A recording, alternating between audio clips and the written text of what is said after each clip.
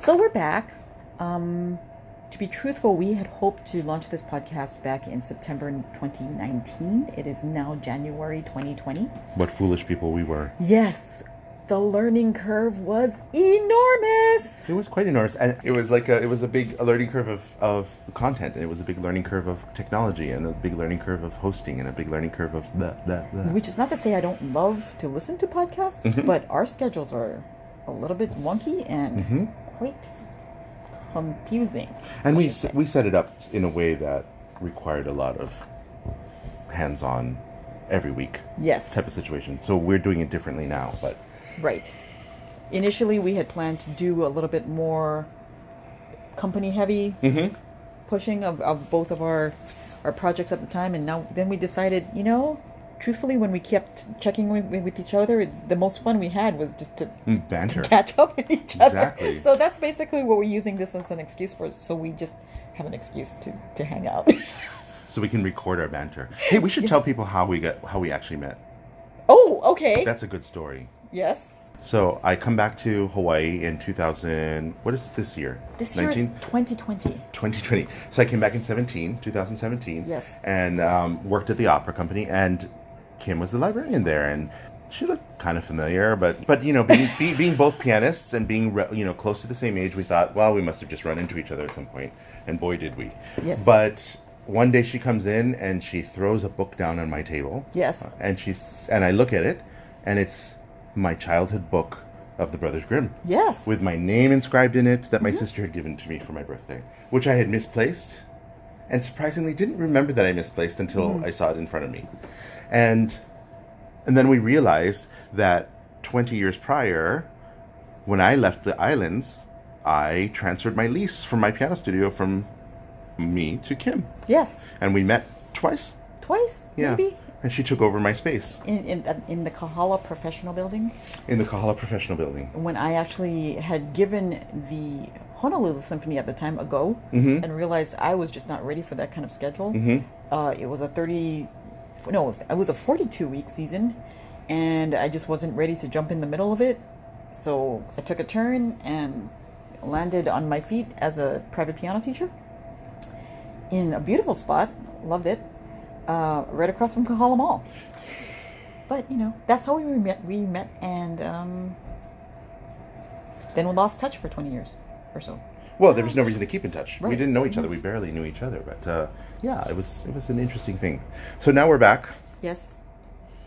And from outer space. Going through the convoluted complications of social media, which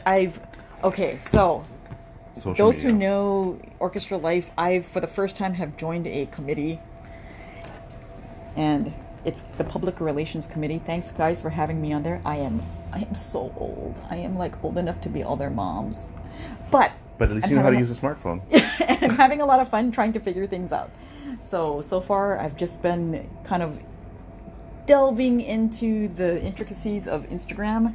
I love Facebook. I've been on there for 10 years, I think, but still figuring out Instagram. I have not touched Twitter or Snapchat or Tumblr. And I mean, when you look at the grand scheme of the whole list of social media, there's a good 50, 60, if not more, maybe even 100 or so social media accounts that you could possibly have. Right. It's dizzying. But really, there's only 5 or so that you really need. And Instagram wasn't necessarily new to me, but I didn't use Instagram in the same way I do now that I have to run a business of sorts, Okay, so describe to us, first of all, what did you have to do to start for the Hawaii Arts Lab? Using social media as a marketing. Yeah. Well, there's not a lot of places in Hawaii, especially in performing arts, that do social media very well. So my goal was to make sure that Hawaii Arts Lab was set up in a way that tackled social media in a different way. And I think we have to a certain extent. I think we go through ebbs and flows, and I tend to post way more when there's a show coming up. Because social media, if nobody knows this, you will find this out if you ever decide to do it, is a full-time job. Yes. 100% a full-time job. And the fact that these, sometimes administrators or boards think that we can hire somebody for $200 once a week to do your social media. It just doesn't make sense. It really is a everyday kind of thing, you know, gathering content and figuring things out, and it's a full-time job. And then to make it look pretty Yes. is a whole nother ball of wax, which a lot of people don't even make that effort. I think you Looks do though. matter. Looks matter. Looks matter more than people realize. It just gives you a level of credibility. So, yeah, and I mean, as it is, I'm not even mastering it 100% because they say don't post the same things on Facebook as you post on Instagram. Right. Because it's a different type of crowd. I post the same because I just don't have the time Right. to create an ad for Facebook and an ad for Instagram that is different. And then, like you, I haven't even touched Twitter. Okay, so, but you also run, what, 15 websites or something? No, like only 5, 4 or 5. Only 5, he says. Okay, so 5 websites. So what's the difference between doing something online in that way versus, you know, using a social media platform? Sure, social media is like dynamic. It changes all the time. It's just different on different on a minute-to-minute basis. Whereas your website is way more static, and it has information that can stay there for longer periods of time. It's a place nowadays where people go to get general information or informative information, but not necessarily the place they get right now information. Right now information is at Instagram and Facebook and Twitter and all those places. Okay. Yeah. So do you treat all of your 5 websites evenly? I mean, In terms of what? well, how much attention do you have to give them? Oh, no, I don't treat them evenly. No? I mean, I feel that on my Hawaii Arts Lab website, I am on there tweaking and making changes to it on a weekly basis, and a constant weekly basis, and trying to improve upon it. Some of the other ones are I've put up and I just maintain it as things need to change. So I haven't done very much to it. Actually, all of them, I would have to say, are like that. I'm trying to rebuild my personal page right now. Okay. And that's almost done. And that came out of a whim because somehow in the last update that I made to my personal page, I deleted the footer and everything that was right above the footer. And I can't find where it is now. So I realized, well, this is the universe telling me it's time to update your Right. website and to redesign it. So I'm almost there. Which, you know, we all have to do periodically. I actually don't have a website anymore because I got some... number 1, I don't know what I'm doing. Number 2, I got some weird responses, so I said, maybe this isn't for me, and I shouldn't do it until I'm more confident about it. So I haven't. I just haven't. You should. I'll help you. Will you Of help me? course. Of course I'll help you. I actually like building websites. Yay! I actually Okay. really do. I like the puzzle pieces that go into it. Okay. It's not always rewarding, depending on what you have to deal with, but it's very interesting to put those puzzle pieces together. Okay, so do you envision your personal page having all the elements from all of your other pages? No, No. my personal page touches on them in the events area, but I actually added a new area to my personal page called projects, and so that it talks about my other companies that I work for and stuff. So what are your first 3 projects coming up in this year? This next stuff that's coming up is the Speakeasy is coming up, which it's on the 21st of February. Okay. It's all about sensuality, so no kids, please. And Cherry Blossom Cabaret is going to be joining us. Ooh. The wonderful drag queen Miss Candy Shell is co-hosting with me. And Jenny Bank, who's starring in The Marriage of Figaro, is also staying an extra week and performing in this show as well. Okay. And then we have a whole litany of local artists that are going to be doing things as well. And it's going to be a fun, sensual night. Nice. Yeah. I hope to be there. I think I will be. 21st, you said? Mm-hmm. So, yes, we don't have another symphony concert until the following week where Joanne Falletta comes back into town. Oh. Yeah. Featuring Bella Hristova with her husband David Ludwig's violin concerto, which is very interesting. And Dvorak 8. The real Dvorak 8, not the Dvorak 4. Dvorak 8, library people, you know what I mean. And I don't. Yes. Oh, Dvorak in his time only had 4 symphonies published. So they were numbered incorrectly. Oh, okay. It's So- like the Beethoven piano concerto. Yeah. So So why don't people... okay, so answer this question. Why do we not renumber them to the proper number? No, we do. But in Beethoven piano concertos, we don't. That's true. I don't Yeah. know why.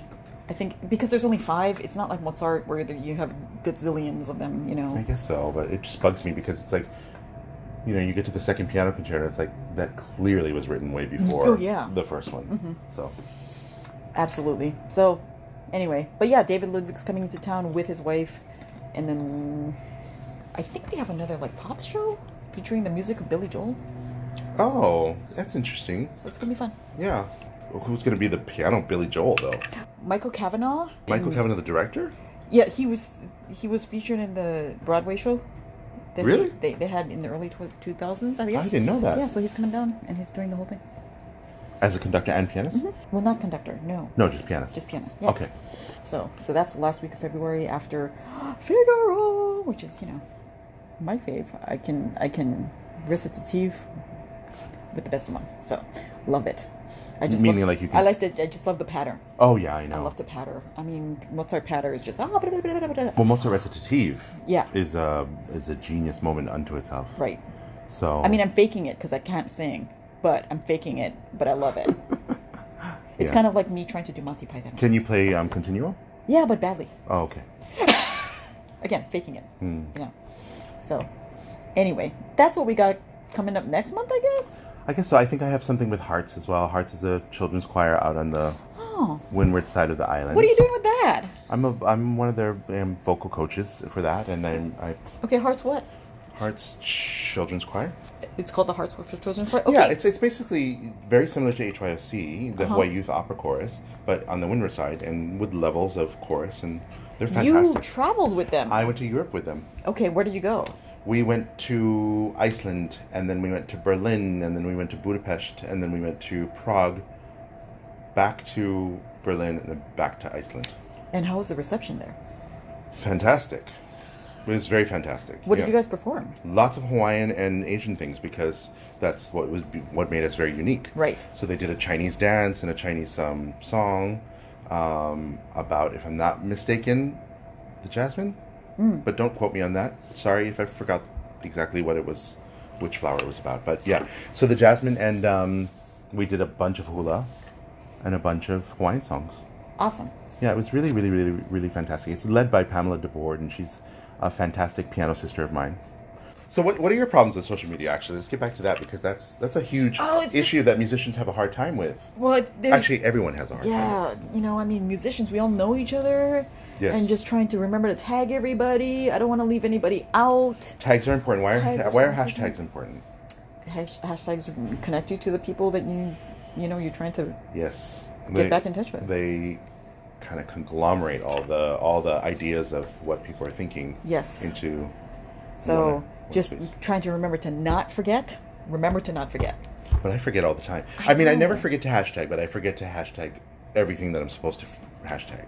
Yes. So And referencing everyone, giving credit to everyone. I don't want to leave anyone out, but sometimes I do because I'm in a rush to try to get it on there. Right, and there should be, in Instagram, there should be a little tool that, okay, this is going to be, for this concert, I want this set of hashtags. And then you just go paste that set of hashtags. So have you used things like Instagram TV and all that stuff? No, what is that? Instagram TV will let you post a live video of I think up to 60 minutes or something like that. 60 minutes. Yeah. Wow. So it sounds interesting, especially for musicians, because I mean, there's a picture So doesn't say a huge amount about music. But you with Instagram itself, you can post up to 1 minute. Yeah. Okay. Instagram TV, I'm downloading it right now. And it's probably something I don't really need to be looking at because it'll just confuse me more than anything. Right. But yeah, social media is a big pain, and but it's a very necessary and required part of Marketing marketing yourself anything. or Anything. your organization or Yeah, whatever your business, you're your whatever. Right. And so we talked about the hashtag generator, the hashtag Printer. that I'm thinking of purchasing. That sounds so interesting. And I'm very curious. Yeah, I can't wait to.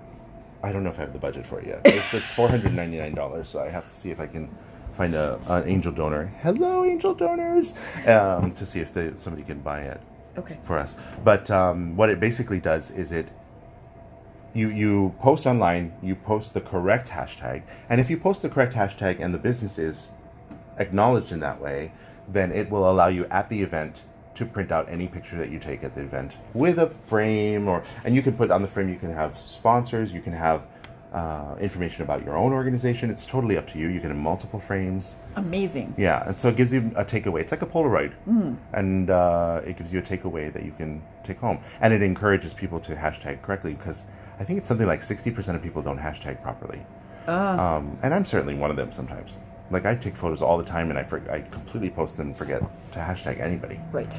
So I'm just as equally at fault. Okay, so we've got to get better at this too. How do we find you on social media?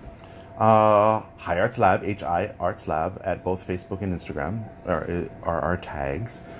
And on YouTube, it's Hi Arts Lab again for our channel. Okay. And we have a bunch of videos on there, and not a ton, but I think we have about 6 or 7 videos. And what about you? So you can find me on Instagram at KIIMPNOLIB. And on Facebook, I am Kim Kiabu. And you can find me, helping out the PR committee on HSO at Yes. HSO Musicians. Yeah, it's that you have to be everywhere. I know, it's just, You have to be everywhere. It just can't keep up. Yes. And it's not because I'm old. I'm older than you. I know, but it's still, it's not because we're old. It's just because I think even young people have a hard time There's keeping up. just so much information out there and so much to see and so much to do. So, And then you get into the minutia of stories versus posts versus, it's like we haven't even talked about Snapchat, and people are using Snapchat as a marketing tool. right. I'm not quite sure how, but I mean there are case studies online that you can read about Right. on companies using it. So it's just a whirlwind. Yes. So keep up, everyone. Yes. It's been great today. See you next time. Bye.